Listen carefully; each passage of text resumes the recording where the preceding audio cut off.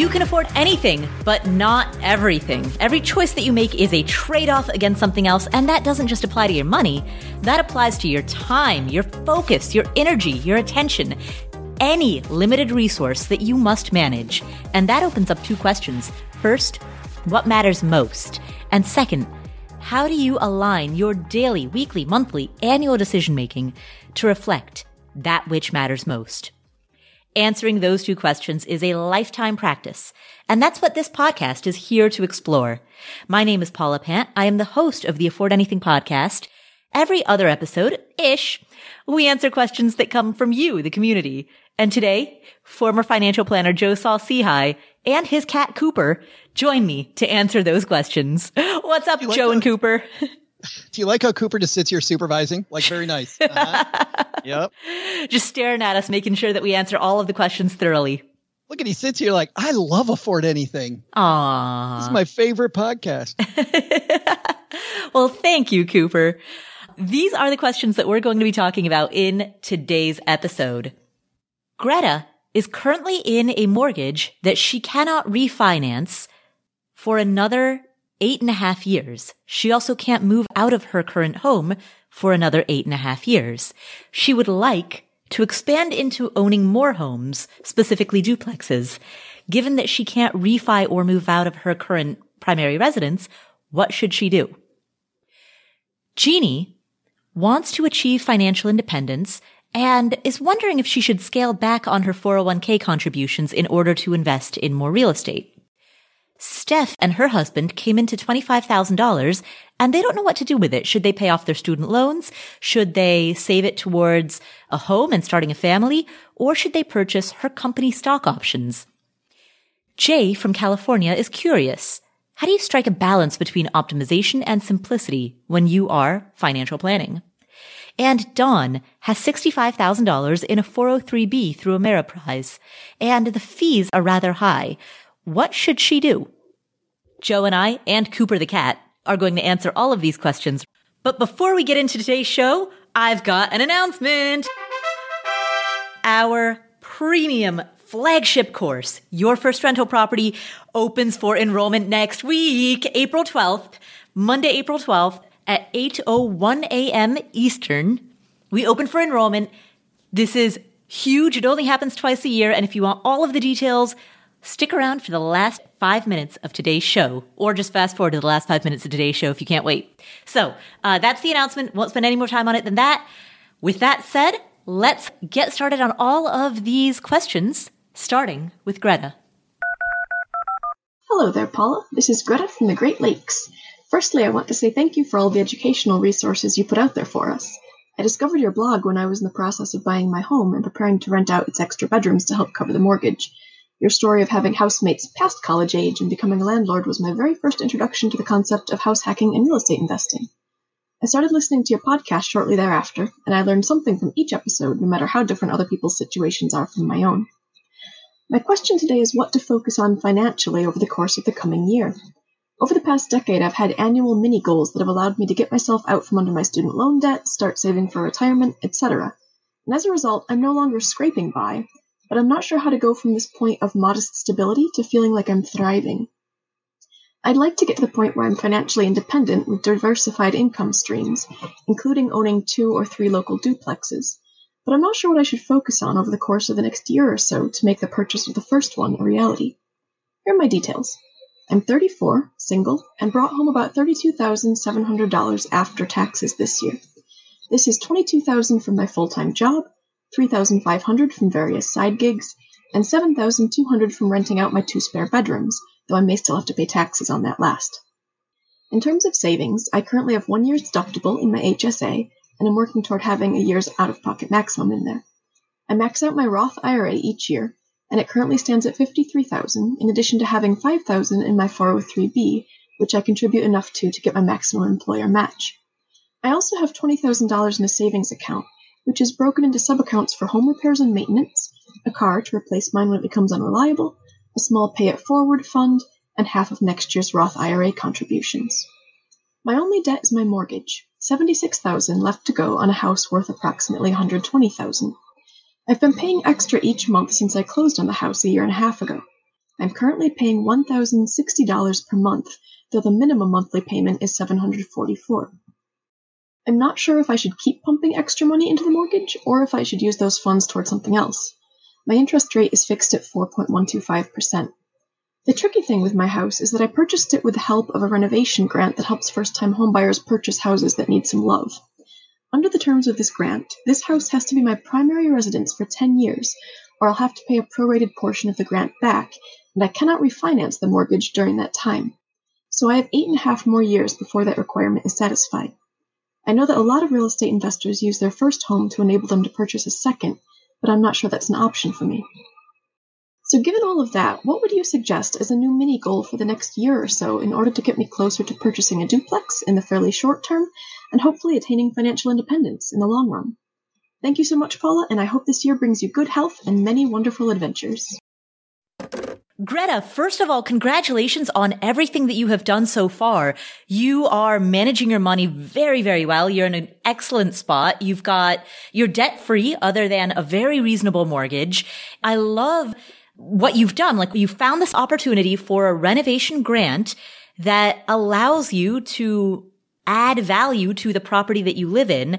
So yes, it comes with some restrictions, but I think that this is a fantastic grant. I love that you're in it, and I love the goals that you have moving forward. So let's talk about how you can reach those goals, because as you said, you can't refinance your mortgage and you can't move out of this home. So what can you do? A couple of things strike me right away. First of all, I love that you're renting out your 2 spare bedrooms. You said you've made $7,200 this year from renting out those 2 spare rooms. So you're doing a great job of monetizing the property that you're in. In order to reach this goal of owning a few more local duplexes, if I were in your shoes, I would do it the old-fashioned way. Dedicate a portion of the gap between what you earn and what you spend every month into an account that is specifically dedicated to building up a down payment for that next duplex. It's going to take some time, and it's going to be frustrating to see that money sitting there in cash, particularly as you get closer and closer to the goal, which means the amount of money that you're holding in cash grows larger and larger. But that old-fashioned tried and true method of save money, build the down payment, and then take out an investor loan or a seller finance loan in order to buy that next property, I think it's the tried and true classic for a reason. You know, it's a great opportunity to be able to pick up that next home when you're ready to do so. I also, first of all, Greta, I love the fact that you're from the Great Lakes. I think the most brilliant people on earth are from the Great Lakes. Just amazing. Something in the water. I don't know. Joe, I take it you're from the Great Lakes. How did you know? How did you know? Yes. Which lake did you grow up near? They don't call it the Pretty Good Lakes. They call it the Great Lakes, Paula. Great. Yes. Close to Lake Michigan. I'm from Kalamazoo. So maybe hour and a half away. Oh, a little ways away. I've heard very good things about the rental market in Kalamazoo, actually. It is definitely rebounded from when I left. And no correlation there, by the way. Me leaving, things coming back. Oh, Joe's gone. The city can thrive again. Look at the rents going up. Actually, it is a great rebound story because when I was there, my mom worked for Upjohn, which is now Pfizer. My dad worked for General Motors, which left a lot of towns. And so those were the 2 main businesses in Kalamazoo. And then, man, they rallied around everything, just around the community and smaller businesses and the college and university that are there, or colleges and university that are there. And now it's a great place for micro beer. Some of the best micro beers are in Kalamazoo, and a lot of the nice community neighborhoods. Just a great place, but much, much different than when I lived there. But I want to widen this, not for Greta, because I just want to have a little bit of a philosophical discussion, which is that when Greta talks about her goals and what should she do next, I wonder if buying a duplex is a goal or is it a vehicle? Like, which one is it? Is it an investment or is it a goal? Or can an investment be a goal? Where are you going with this? Are you saying that it is a means to an end? Or are you saying... I mean, for most of us, right, the reason we put money in an investment isn't, hey, I'm going to index because love me some index.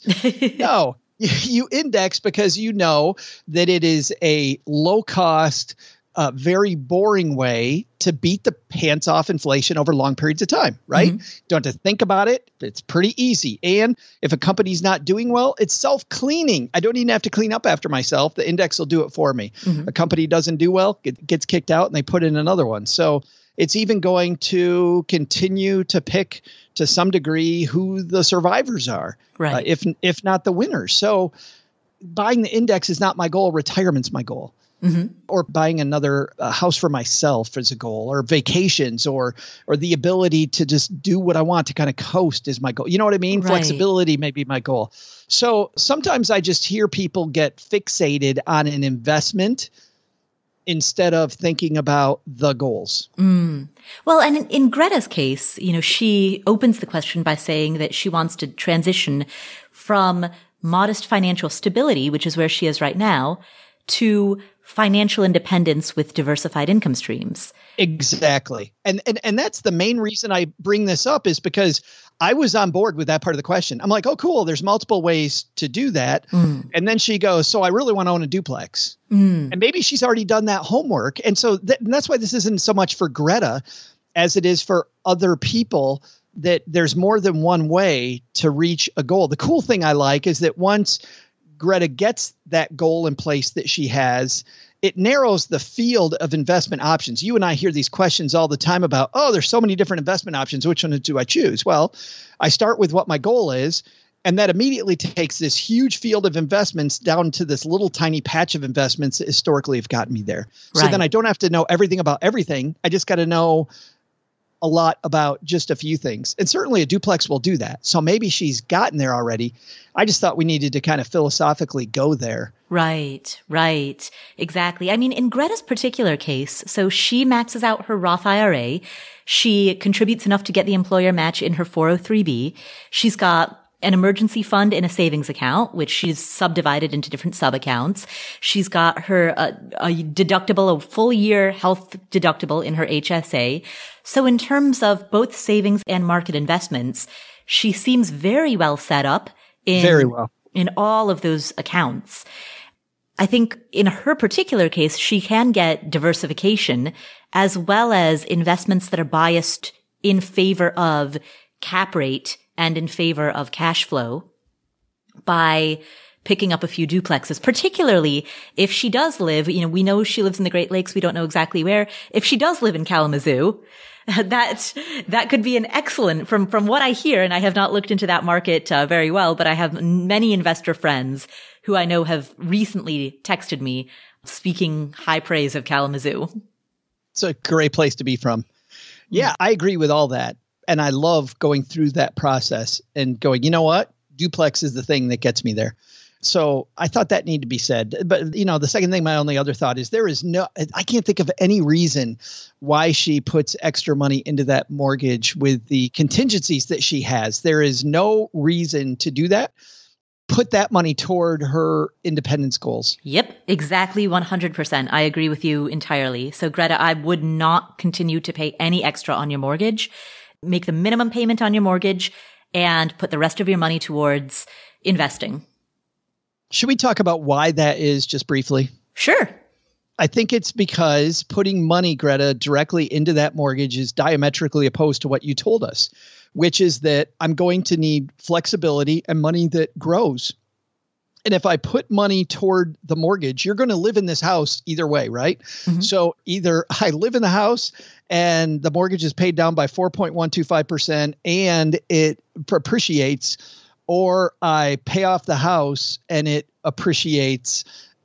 But now I have all this money in the house that I can't get at for these other things that will help me reach my goal more quickly.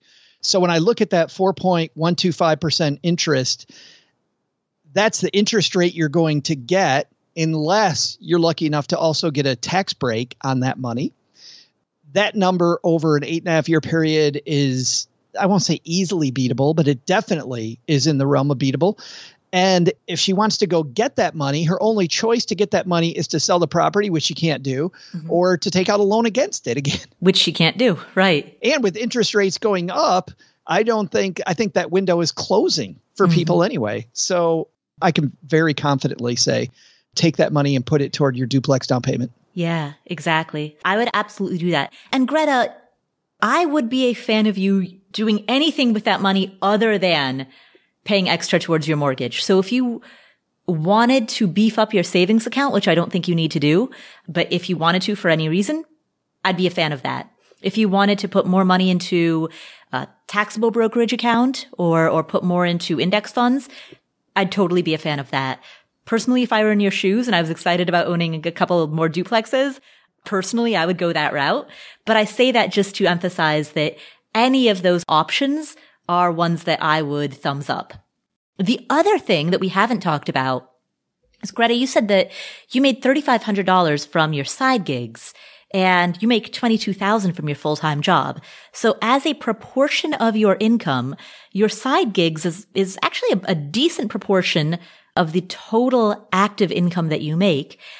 I don't know how much time your side gigs take you as compared with your full-time job, but if it is the case that if you were to break this all down as an hourly rate, you're making more on an hourly basis from your side gigs than you are from your full-time job, then it may be worthwhile to invest money into growing that side gig. And I say that not knowing what the side gig is. If you drive for Uber, then there's not a whole lot of money that you would really need to invest in something like that. There's the initial setup of having a car. Besides that, you don't have to put any more into it. But if your side gig is, for example, an online business that you could put some money into growing, the fact that you are making a proportionately decent chunk of your total income from that side gig tells me that there might be something there. There may be some legs there that you can power. I smell some business planning coming, maybe. Yeah. I was trying to come up with a good analogy after saying there may be legs there, like legs there that you can run with, legs there that you can use to climb a hill. Climb? Sure. Yeah.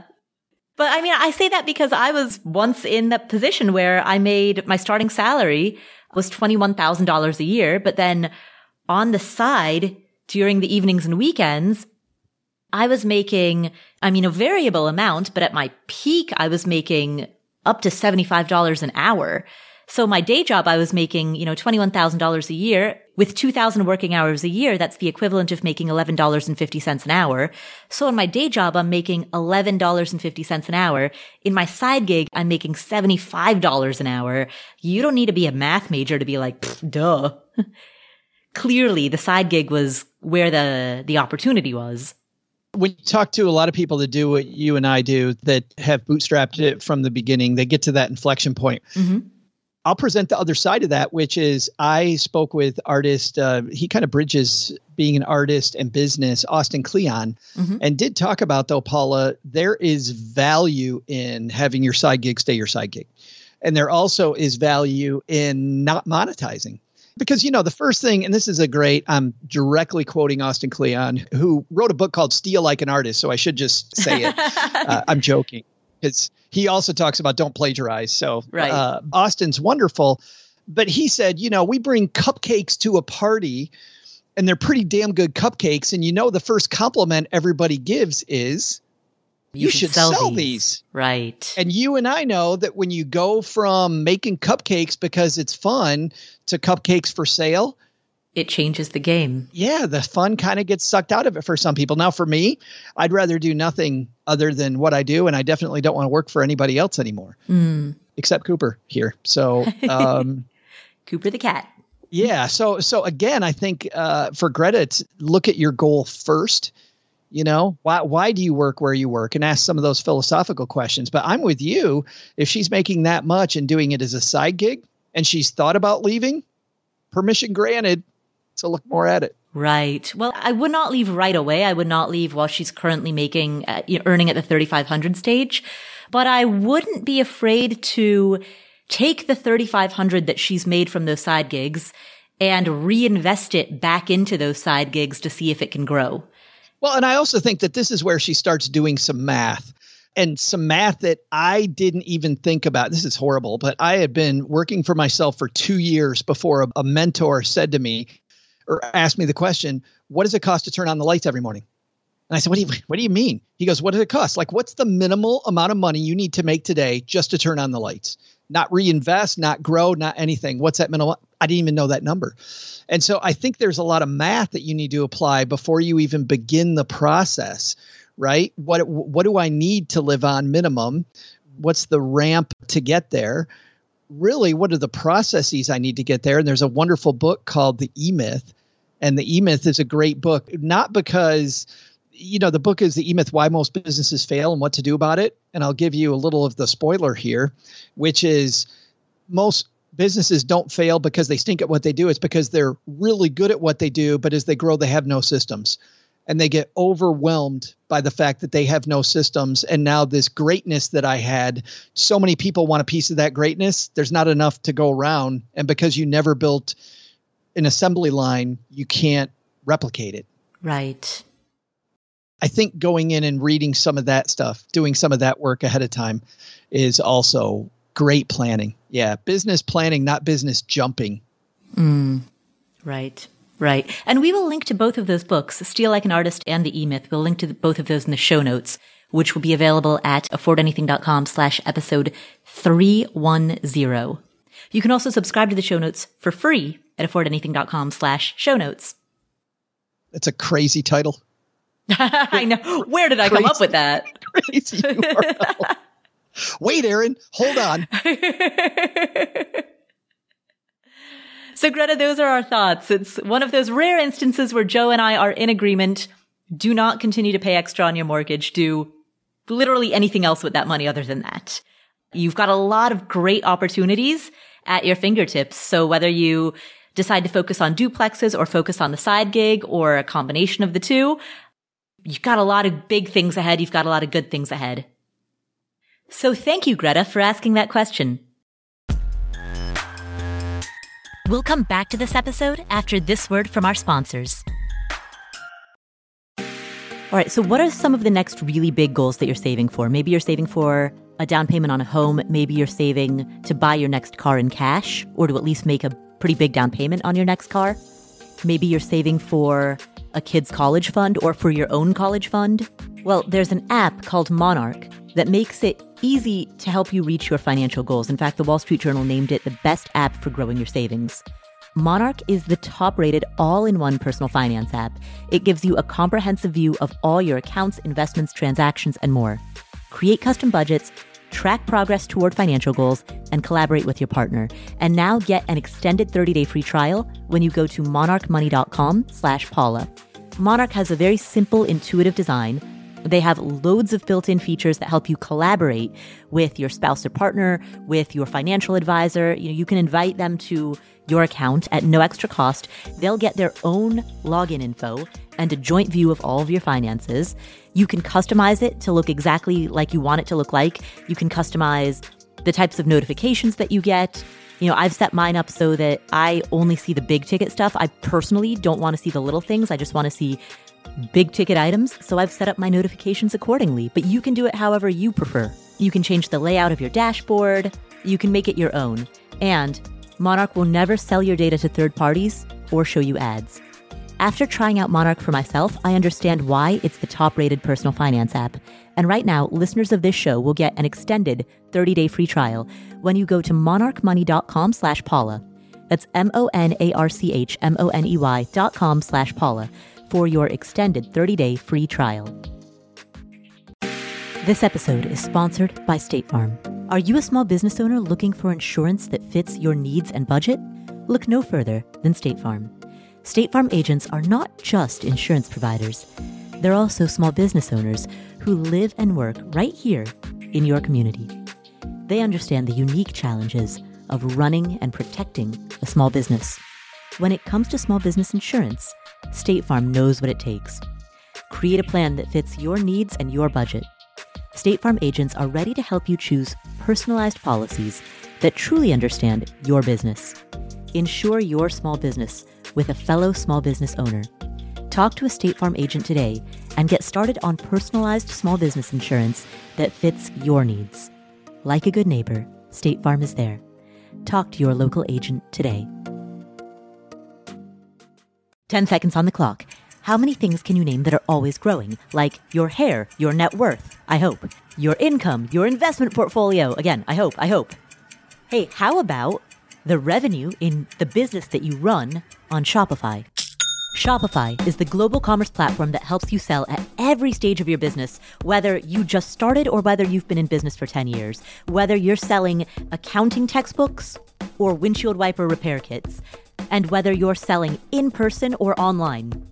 If you're online, know that Shopify has the internet's best converting checkout, 36% better on average compared to other leading commerce platforms. And you can leverage AI with Shopify Magic, an AI-powered all-star. Now, what I like about Shopify is that it's there for you whether you are just beginning or whether you are doing your first million in revenue, your first dollar to your first million plus. Shopify powers 10% of all e-commerce in the US. They have award-winning help.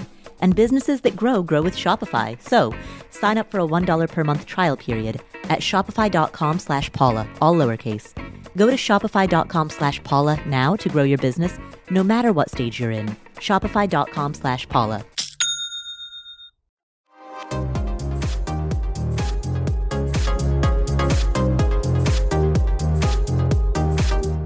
Our next question comes from Jay. Hi, Paula. This is Jay in California. I've been thinking a lot about optimization versus simplicity when it comes to financial planning, and how do I find the right balance? I've heard you and Joe say that when we feel uncomfortable with an idea, sometimes it's a good thing to listen to that little voice. Take it as a legitimate sign of a path we shouldn't take. But on the other hand, sometimes it's good to push through that and educate ourselves and overcome that discomfort. For example, I used to fear investing because it felt safer to keep all my money in the bank, and that's a place where education has really helped. Now I'm investing so much each year that financial planners and FI bloggers are recommending strategies like the mega backdoor Roth IRA, and that's what's driving my question. The process is so convoluted that I'm feeling a lot of resistance about it.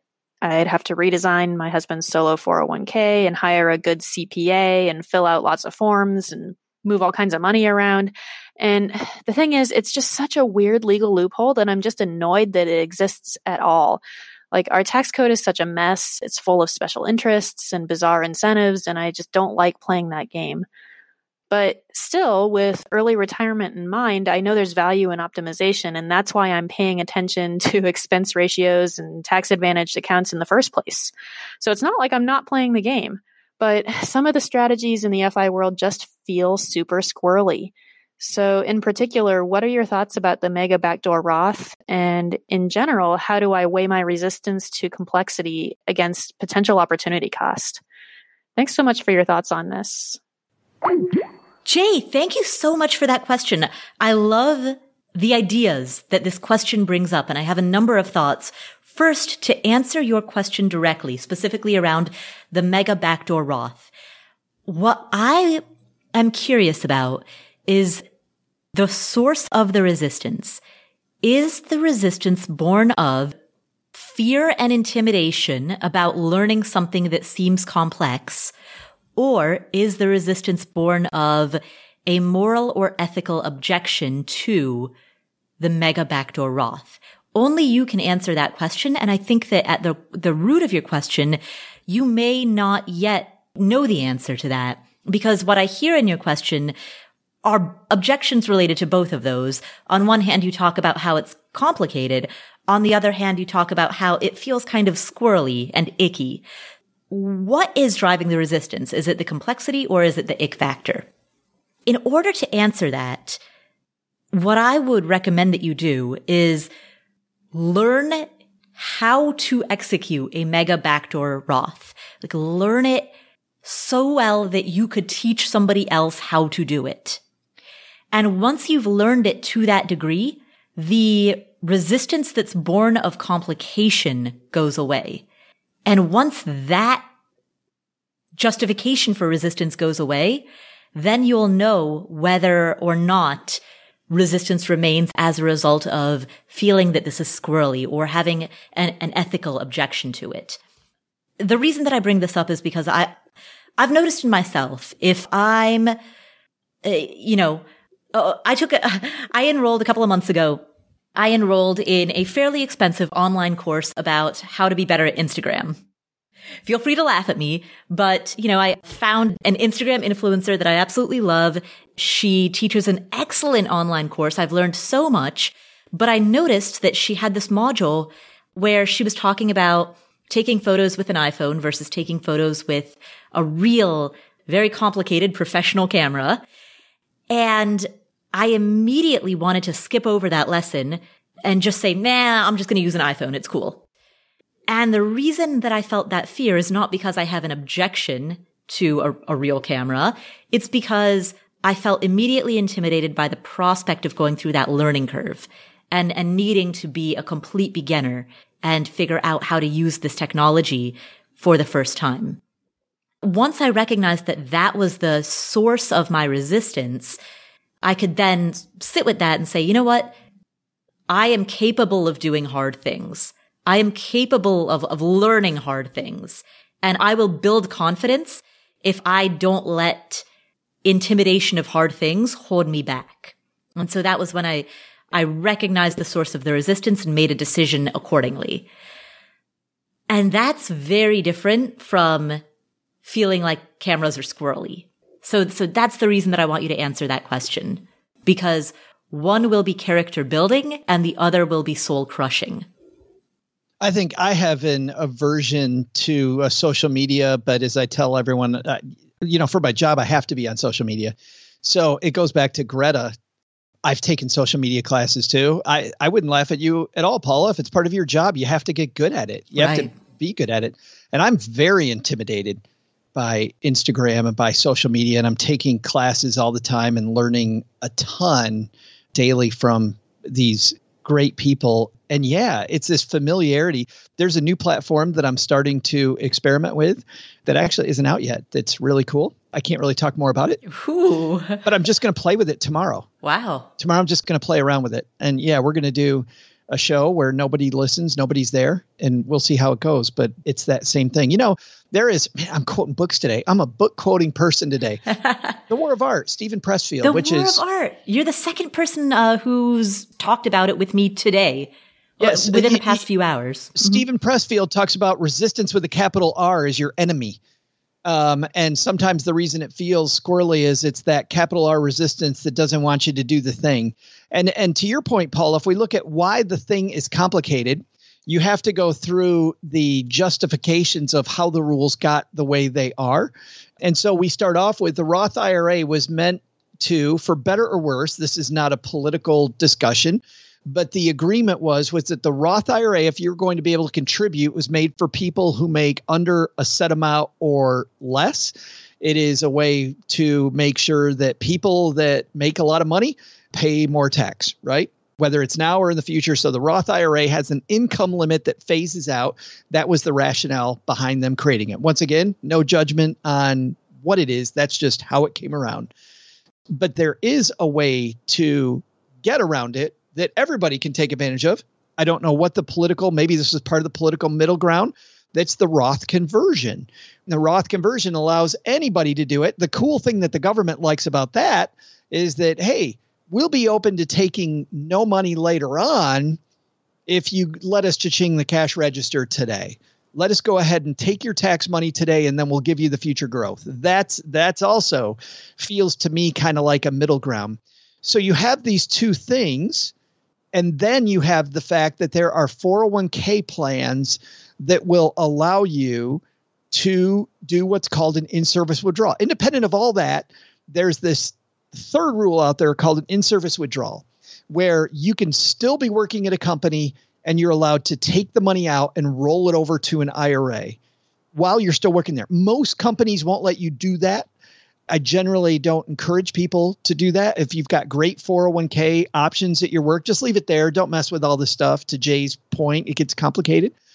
But if you can, and you're in a spot where you cannot put money in a Roth IRA, and you're also in a spot where you want to put lots of money in a Roth IRA, all of a sudden taking this Roth IRA rule and combining it with this other rule that's existed for a long time, this in-service withdrawal rule, creates this backdoor Roth IRA loophole, which just by the way it was created means it's going to be messy.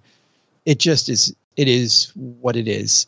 And also, there aren't a ton of people that can do it. But if you can do it, frankly, is just a 3-step process. Do the in-service withdrawal out of your 401k plan into an IRA, then do the Roth conversion, pay the tax. Right. And so mega backdoor Roth IRA sounds way more flippant intimidating to me than what I just said, right? What I just said, in-service withdrawal, like take money for a 401k, put it in an IRA. Okay, yeah, people do that. And then changing it over to a Roth IRA. Yeah, okay, that's one move. Not that intimidating. Exactly. But although in the course of executing that, you want to make sure all of the I's are dotted and all of the T's are crossed. And Absolutely. there can be that intimidation factor there. Sure. So Jay she touches on some different philosophical questions within her question. This is my favorite part of the entire question. Yeah, like in addition to the where is the resistance born of, there's also the other aspect of her question, which is simplicity versus optimization. The reality is that a mega backdoor Roth is more complicated than simply leaving your money in your company retirement plan, which, to your point, Joe, that's precisely why for the majority of people that you talk to, you say, you know what, if you've got a good company 401k, just leave it there. Don't worry about it. Similarly, you and I on this podcast many times before, when somebody has asked about the self-directed IRA as a tool for funding real estate investments, we've both said like, oh, don't bother with that unless you absolutely have to, because it's just so complicated to set up a self-directed IRA and then to try to buy real estate out of it. You can do it. It's an option. But, another example is the SEPP 72T rule. Again, it's an option. And if you're retiring early, you've got that as a tool at your disposal. But if you can avoid doing that, that would be better, simply for the sake of simplicity. Yeah. And so I see multiple aspects to Jay's question. There's the question of where is the resistance born of? Is it born of complexity or is it born of integrity and ethics? That's one element of the question. And then the other element of the question is how to decide upon that balance between simplicity and optimization. And to that element of the question, my response is, what's the opportunity cost? What could you be doing with that time, that energy, that attention if you were not optimizing? Because for every hour that you spend trying to set up a self-directed IRA or trying to execute a mega backdoor Roth or trying to establish a SEPP 72T withdrawal strategy, for every hour that you spend doing that, that's an hour that you're not building a side hustle. That's an hour that you're not training to run a marathon. It's an hour that you're not learning French or learning how to play chess. There's an opportunity cost to spending that time and that energy and that attention in that way. And that's how I would decide how complicated you want to make it. At what point are you giving up too much in order to do it? I was just speaking with a few months ago with Ashley Willens from Harvard Business School, and she has done a lot of study like Laura Vanderkam has on time and on time management. And she had a great point, Paula, that most of us, especially in this community, we do a great job of optimizing our money, and we can look at the ROI on money. But when it comes to optimization of our time to do the things we want to do, we're poor at that because we always turn into a money equation. So what's the ROI of doing the thing? How much money is that going to make me? Now, how much time is it going to make me? Or how much happiness is it going to make me? It's just how much money is that going to make me? And she said that part of that is that, we don't like to look at our own mortality. It's much easier to go, well, what's the money equation here? How much money would I make by making that move? Not how much life do I get by doing that? Right. Exactly. And the irony is the root of the financial independence movement is to get our time back, to stop trading time for money. And yet in order to get there, it's so tempting and so easy. And I think such a big part of the culture to suboptimally use our time. And I'm not just talking about something like this. In fact, I would argue that executing complicated financial maneuvers is arguably a much better use of time than installing your own baseboard or clipping coupons for 7 hours a week. I would argue that the things that you do in the financial markets are, for many people, a much better use of time than making your own Gatorade or gathering together all of the scraps of soap in your house so that you can put them together into one giant piece of soap. That's an actual example from an actual blog post, by the way. Remember the blog post a mutual friend of yours and mine used to talk about all the time was the blogger that would talk about unscrewing the oven light. Right. Yes. Oh, or he talked about ripping dryer sheets in half so that you can get twice as much use out of it, which a mutual friend of ours started referring to as bisecting dryer sheets. Oh, that's too much. Which is such a great phrase that has never left me. Too much. Yeah, so when you get to the point where you are chasing frugality to such an extent that you're bisecting dryer sheets. Not good. Exactly. I will say that Jay brings up an interesting philosophical discussion that I had to kind of look inwardly at. And, there are growth investors and value investors, right? Mm-hmm. And not everybody always asks. There's some hyperbole. Everybody Everywhere asks. I go. I get stopped on the street nonstop. Which one's better, Joe? Doesn't happen. But people wonder which one's better. Is it better? Do growth investors get further ahead or do value investors get further ahead? And it's neither here nor there for this argument, but over long periods of time, they end up at about the same place. So if you can buy the market when it's low, sell it when it's high, growth investors usually going to win. Value investors catch up over these long stretches.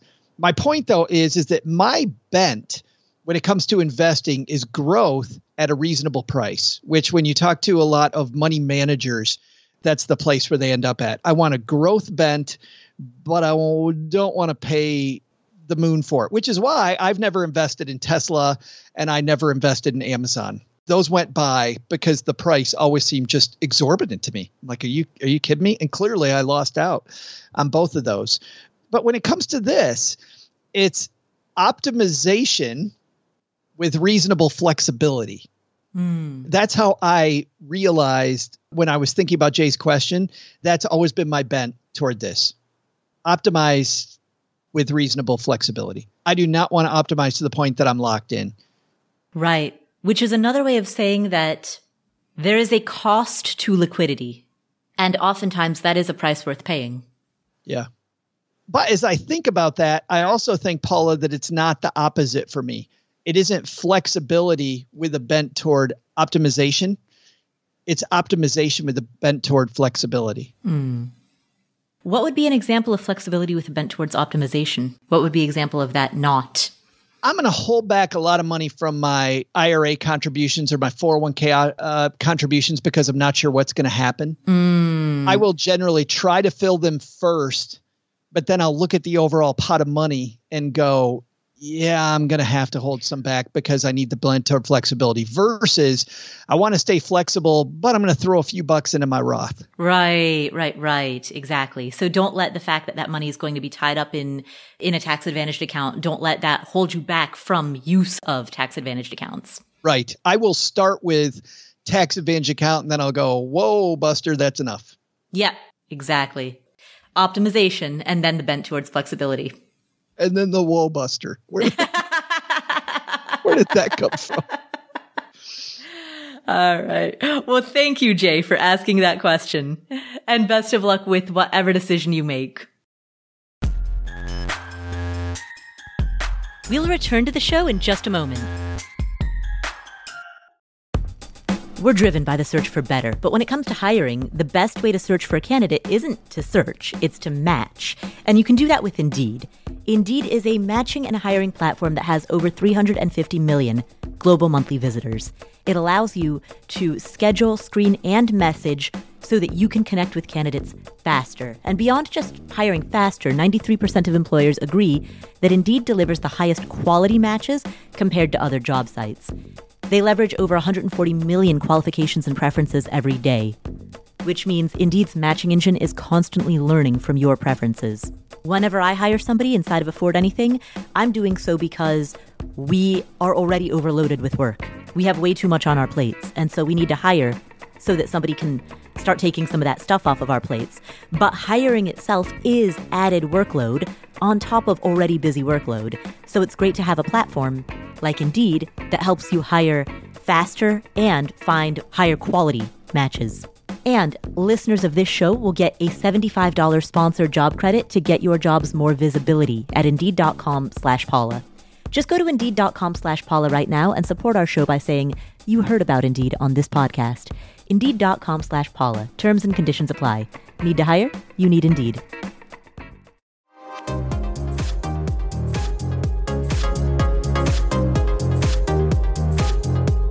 Our next question comes from Dawn. Hi, Paula. Thank you so much for your leadership in all of our lives and helping us find paths to financial independence as well as success, period. I was a high school teacher and was duped into a 403B through Ameriprise, and I broke up my financial advisor. About 4 years ago, I tried to take the money out of my 403B only to find out that I've been paying many, many fees over the years and had little as 5% return from 2010 to 2017. It's been quite shaming and upsetting for me because I'm a smart person but had no idea until I started listening to your podcast about managing your own money through index funds. I took all of my money out except for the River Source 403B that I still have. My main question is, what do I do now? Just leave it? It's $65,000 in River Source through Ameriprise, and it's conservative and most likely earning around 4% with all of the fees. Or simply take the money out and pay the surrender charges of about $2,500 and put it into a Fidelity FIH FX 2035 retirement index fund. I'm at a loss what to do. I've read many, many articles. Some say take a portion out, some say all of it out, some just say leave it. And I think you are a financial steadfast mentor in many of our lives, and just hoping for your response and thoughts on this topic. Thanks so much. I appreciate all of your help. Hey, Don, thanks for the question. Good job of saving and to paying attention to the fees in your portfolio and to getting smart. And by the way, when I heard personally your question, there are a few things that I'm going to dispute where I think you made some really smart moves, either because of the advisor or not because of the advisor. But I would say putting money into a 403B, that's not being duped. I think if you're a teacher, putting money in a 403B, which generally for most teachers is the only tax shelter available, is a fantastic move. And I know, and by the way, and I can't figure out why this is a problem, and I'm feeling myself getting on my soapbox, so I'm going to try not to. But why the heck, Paula, teachers end up with these high fee annuity based instruments that we don't have in other companies or in government entities for most of the time? I mean, some of them have annuities at the heart of them, but teachers almost always do. Right. Drives me crazy. Teachers and nonprofit workers too. Yeah. And right. I just don't understand why we make these people go through all of this garbage. But that said, that whole field is kind of garbage. The 403B field? The 403B field is not great. There's a few good ones, but you can point them out probably on one hand, maybe two hands, but not much more than that when there's hundreds of different things. I would bet, Don, that you could look at all the 403B options and that Ameriprise option probably has similar fees to all the other options that are out there. So I don't think that was bad. I also think that the reason that you don't reach your goals is not because of fees. I understand that you want to pay fewer fees. I get that it's less friction toward your goal, but I still think, only because I've seen a lot of people do it, people use the wrong instruments to get where they're going and they still make it. People don't make it in very low fee instruments, not saving money. Saving money, putting it in a tax shelter, fantastic. Going with the high fee thing, you're right. That's something that you can try to correct. And I think there's some math that you can apply here. So you mentioned the surrender charge. You also know what the difference is in internal fees.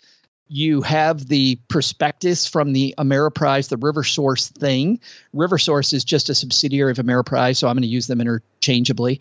The Fidelity thing, you know what the internal fee is there. So assuming apples to apples comparison of the funds that you have is just an easy computation, Paula, to find out how long it's going to take to make that $2,000 back, to make that fee back. The $2,500, yeah, the surrender charge. So that is a computation, and then you sit back and you go, do I have that kind of time? There actually is another route, which these funds, when it comes to your 5% return, I look at even in other high fee fund families or higher fund fee families. Boy, that's a tough one to say. Higher fund fee families? Yeah, say that a few times. I look at even higher fee places, and it often still comes down to asset allocation, not the fees, meaning she may have been able to get 10% the last few years, and maybe she would have only gotten 8.5% because she had these baloney fees, right? So inside of that RiverSource product, my next question is, if that time comparison doesn't look favorable, can she move money around inside of it? Because usually inside of these things, there's 30 different options, many, many different places she can go without paying that fee as well. So let me just take a step back and recap.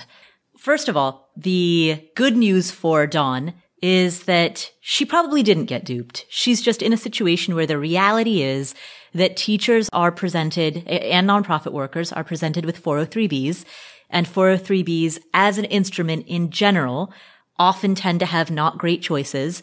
So it might be the case, and we don't know exactly what her offerings were, but it might be the case that, like most teachers, she has to pick from an assortment of bad choices. And she may not have gotten duped. We just set up the system in a way that is really bad for teachers. Yeah. Well, in Dawn's defense, a couple things.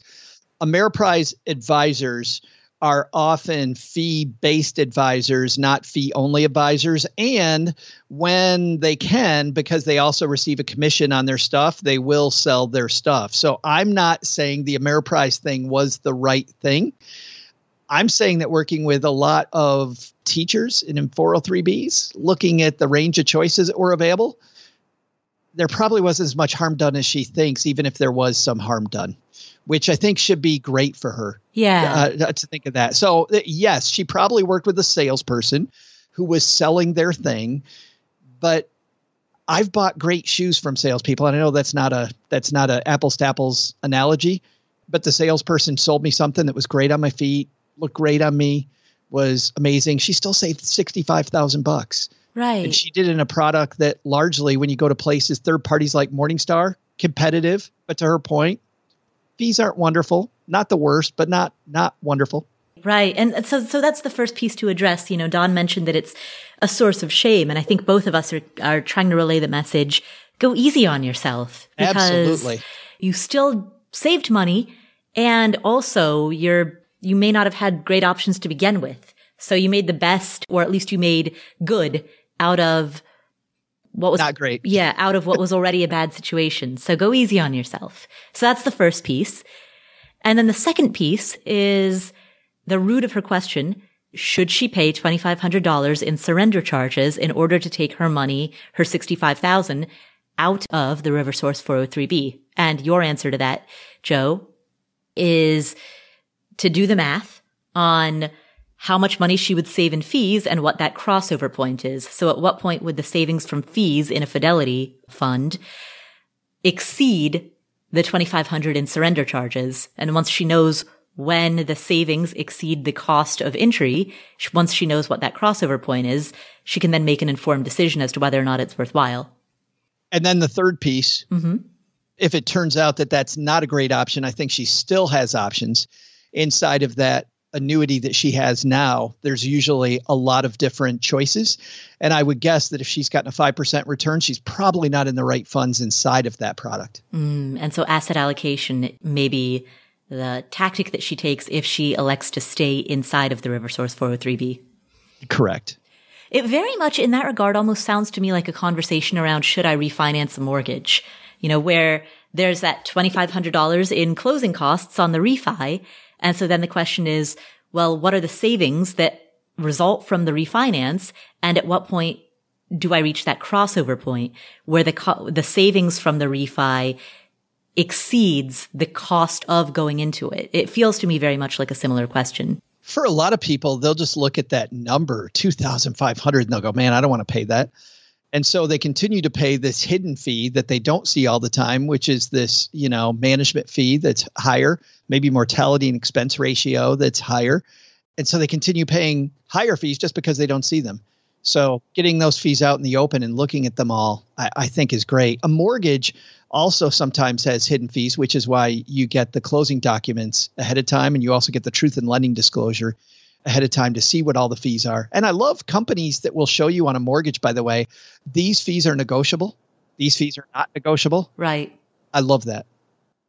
In this case, none of those fees are negotiable. I know enough about these. You can't call Ameriprise and say, I want to renegotiate those fees.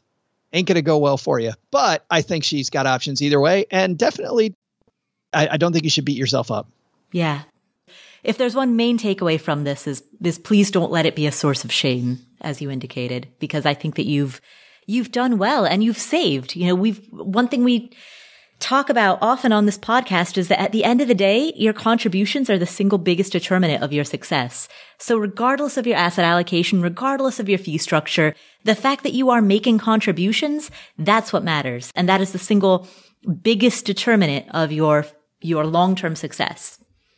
So thank you, Dawn, for asking that question. And best of luck with whatever decision you make, whether you stay inside of this RiverSource 403B or whether you go to Fidelity.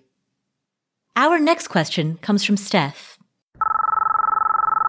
Hi, Paula. My name is Steph. I've been listening to your podcast for a few years and really appreciate all the practical, thoughtful behavioral advice in where to put money and what to do with it.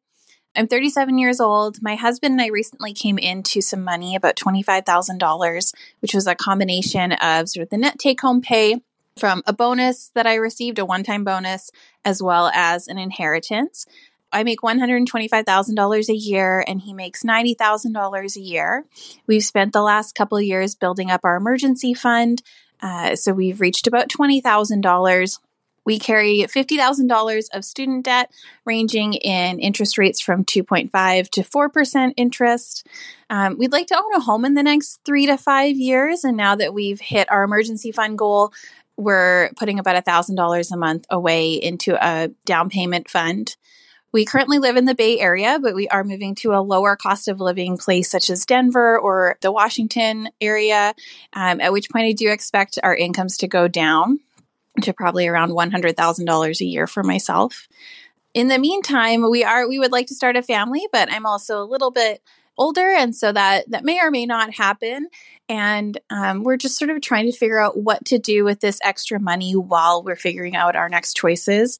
I do have the option to buy, I do have stock options, not stock, but I have stock options that are available through my company. And I'm just wondering, with this extra money, do we save it? Do we invest it? Do we put it towards debt? Do we put it towards a house down payment? Or do we use it to purchase my stock options, which would total roughly $30,000 in total? So would love to hear your thoughts or feelings on what to consider, what to weigh when making that decision, because this is the first time we've ever had that kind of money. Thanks so much. I love your show. Steph, thank you so much for calling in. Thank you for asking that question, and congratulations on everything that you're doing. You and your husband both make good incomes. You've got a great emergency fund. You have reasonable interest rates on your student loans. You have a fantastic 3 to 5 year plan of moving to a lower cost of living area. You're already saving up for a down payment, even though that goal is 3 to 5 years away. You're doing a lot of things right. You're setting yourself up on a great track. There's a lot going for you. So congratulations on all of that. You mentioned that you are 37 years old and you are interested in starting a family, but you're concerned about whether or not you'll be able to do that. I would strongly consider leaving this money aside for IVF, IUI, or adoption fees if those end up being paths that you decide to take. I don't know what type of insurance you have and if it would cover any IVF or IUI, but oftentimes if insurance covers it at all, there are going to be some fairly serious limitations.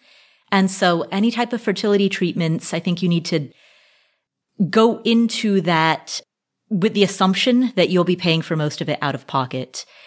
Similarly, adoption fees. Adoption can be very expensive, and you very well may need to come up with the majority of that from savings.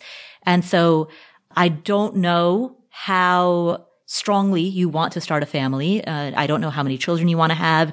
I don't know if you're even going to need this or if you are able to get pregnant the old-fashioned way. But if that does end up being something that you need, you'll want to have this cash on hand to be able to get you through that. So behind the scenes, Joe and I just had a conversation right now about my own story with this. And I want to keep the focus on you. I'm not going to make this about me, but I will say that I've had quite a bit of experience in the world of paying for fertility treatments. And again, while keeping the focus on you, what I have learned from that is that you will want to have more money on hand than you think you'll need. To put it mildly. I know, right? Do you know what it costs to go to Disney World? Yeah. They didn't even validate parking. It's true, they didn't. There were no rides, no cotton candy. So yeah, you're going to want to keep more money on hand than you think you'll need, because it gets very, very expensive and it takes many, many rounds. That, Paula, is the crux of what I was thinking when Steph was talking. She said, what do I do to invest this money while I'm figuring out my choices? There is clearly a hierarchy here, unfortunately, which is you have to figure out the choices first so that you make sure you don't put the money in the wrong place. And it is better to sit the money in a place not doing the right thing, full well knowing that you're not in specifically the right place, but it's flexible enough that you give yourself the time to walk through these options. And I would, by the way, put them on a whiteboard or put them on paper, make it visual. I found that when I make all these different short-term, midterm, and long-term goals visual, and I compare the cost against each other, our brains are wonderful things. Like our brain will bring up, I have this problem, I don't know what to do. And then our brain will solve it if you put it out in front of yourself. And I think as you look at the choices and have some discussions, the two of you, you'll then begin to hammer out which of those choices are the ones you're going to go after and which ones are you not. And at that point, then you make the decision. I don't think there's any reason you have to make a decision about the money first. Right. Lead with your life and let the money follow.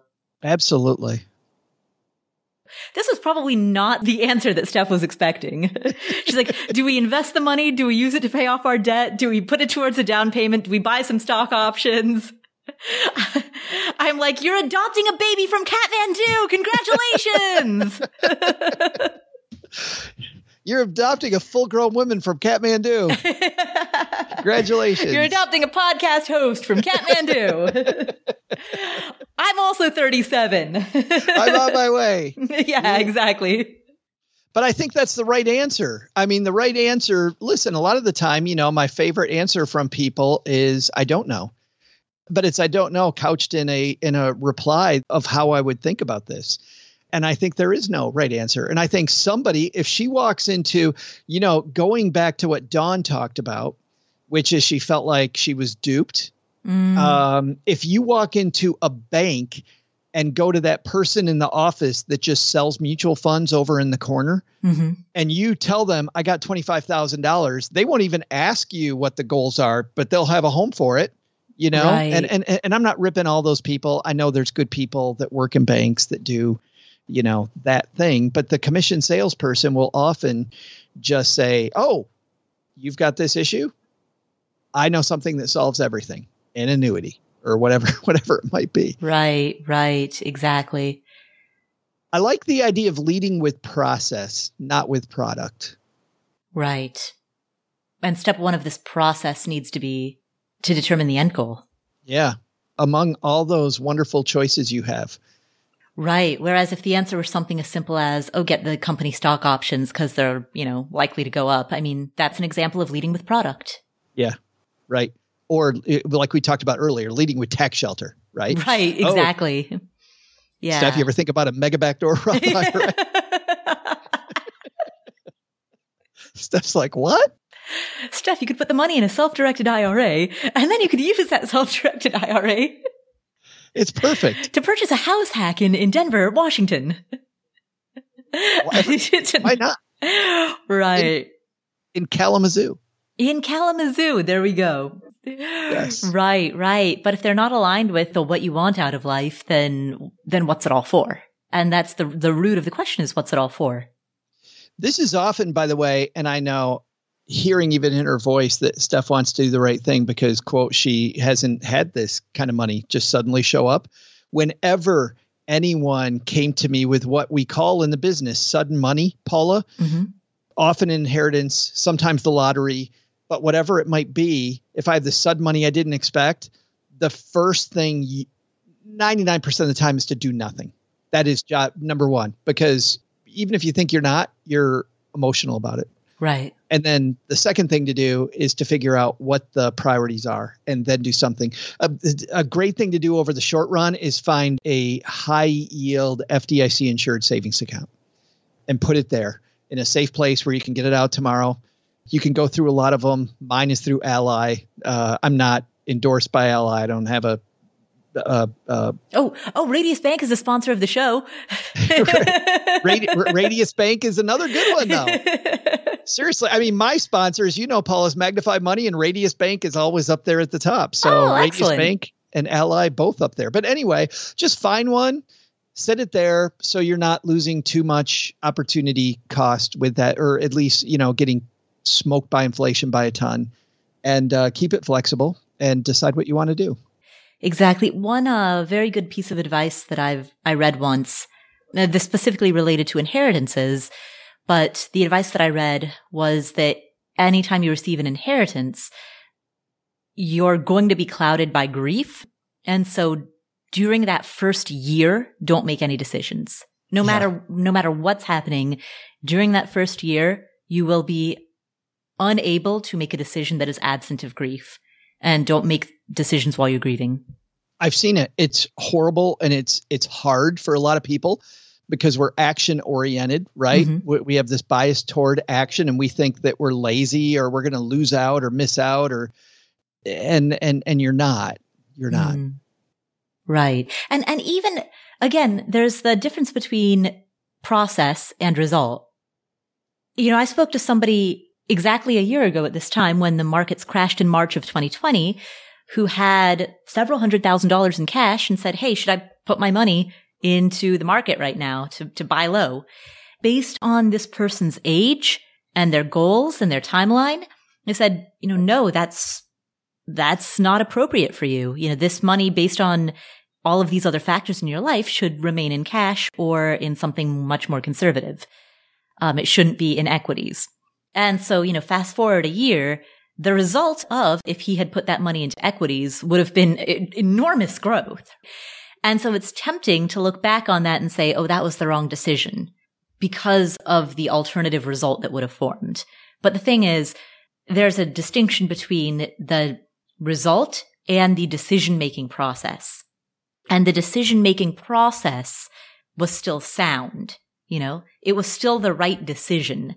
The result happened to not be so attractive, The result is that this money remains in cash today, and therefore the money did not grow 40% like the way the markets did over the course of the past year.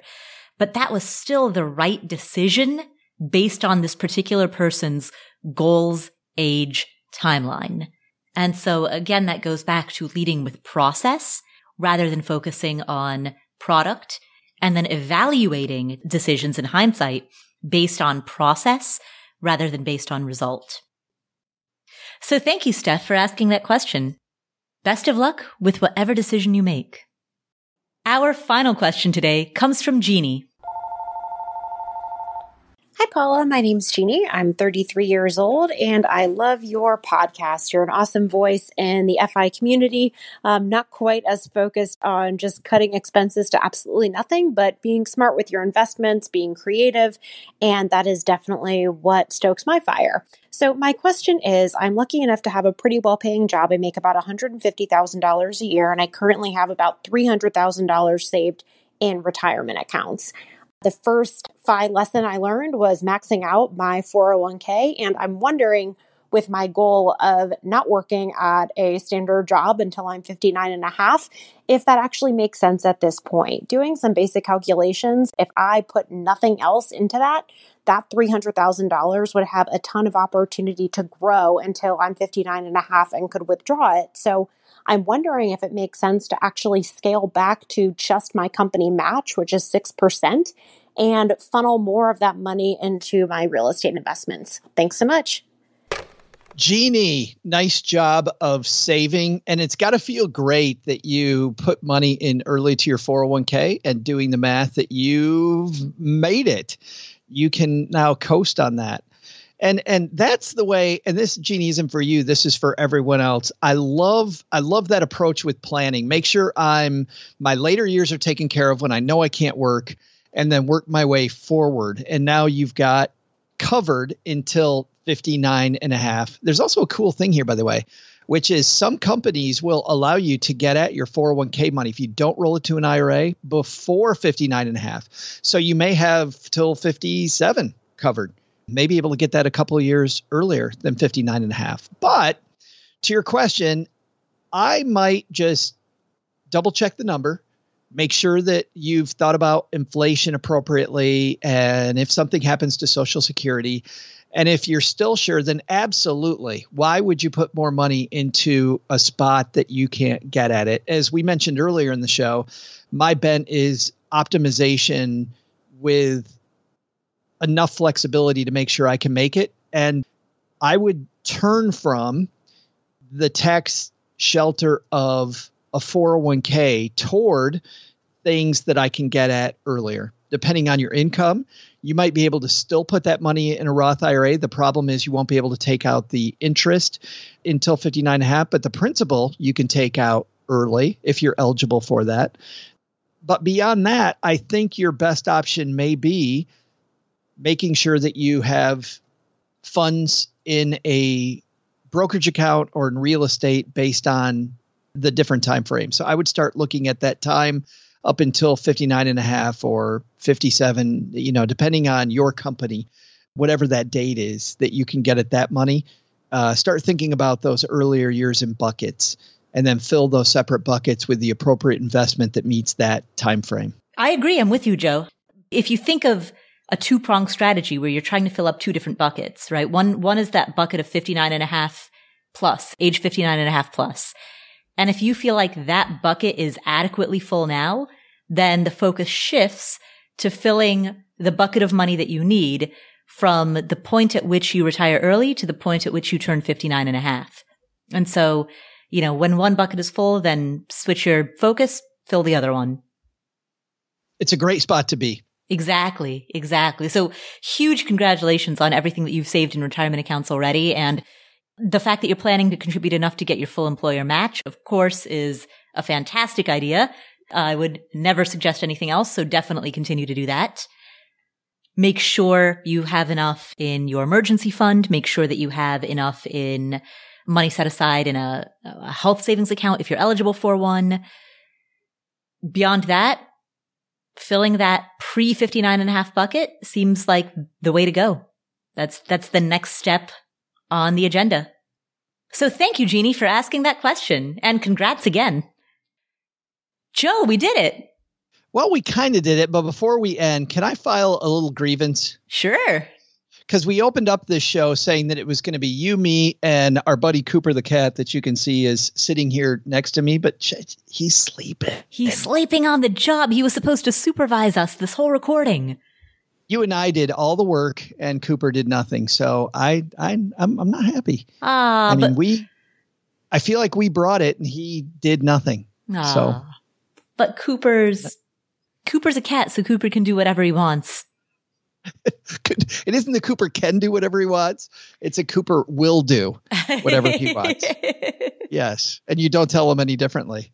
In fact, it's funny. I was telling a friend of mine, I said, this cat is so amazing. It's like he's trained. I know when he wants to go outside. Mm-hmm. Like I know when you were commenting about how he's in and out of the room because we had somebody in the other room doing some stuff and he's checking that out. You know when he wants food. And my buddy looks at me and goes, dude, he's not trained. There's somebody else who's trained. And it's not Cooper. You know how people always talk about how they work hard to put food on the table? Yeah. I always tell my cats, like, look, I work so hard just to put cat food on the floor. And still they just look at you. No idea. Yeah. Cooper the cat has been right here with us, sleeping on the job, supervising this recording. Horrible. Excellent. Excellent. Yes. By horrible, I mean excellent. Awesome. I will take no criticism of Cooper. Joe, where can people find you if they would like to hear more of your thoughts? You can find me and sometimes Paula and the rest of our three-ring circus, the greatest money show on earth, the Stacking Benjamin show, every Monday, Wednesday, Friday, where you are listening to us now. Excellent. We will link to that in the show notes. And hey, Joe, guess what? What? I have a course on rental property investing. No way. I sure do. Say it ain't so. It is so. That's incredible. How do we get in? Well, I'm glad you asked because enrollment is open April 12th through April 19th, 2021. And that will be the very last time ever in recorded human history when you will be able to get in at our current tuition rates. We've added a lot of support, a lot of additional support to the course. Our team has grown and we have to raise our rates.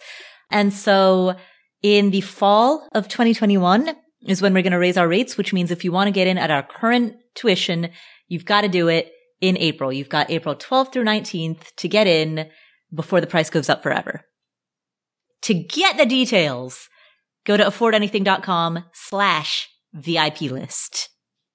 We have a free ebook. In fact, if you, it's about 7 expensive mistakes that rental property investors make. Wait a minute. Yeah. Wait a minute. Before you did that, you should have said, but wait, there's more. But wait, there's more. Say it ain't so. It is so. Are you sitting down? In fact, I am sitting down. I am sitting down as well. Free ebook. Wow. I've dropped my pen. That's how excited I am. A free ebook called 7 Expensive Mistakes Rental Property Investors Make. Download it at affordanything.com/mistakes. That'll also put you on the VIP list. So best of both worlds there. Either one of those links, you can go to either one and you will get tons of information about rental property investing generally. And you'll also get all of the details when our course opens up for enrollment on April 12th, 2021. Thank you so much for tuning in. My name is Paula Pant. This is the Afford Anything podcast. If you enjoyed today's episode, please share it with a friend or a family member, and I will catch you in the next episode. See you there. Here is an important disclaimer. There's a distinction between financial media and financial advice. Financial media includes everything that you read on the internet, hear on a podcast, see on social media that relates to finance. All of this is financial media.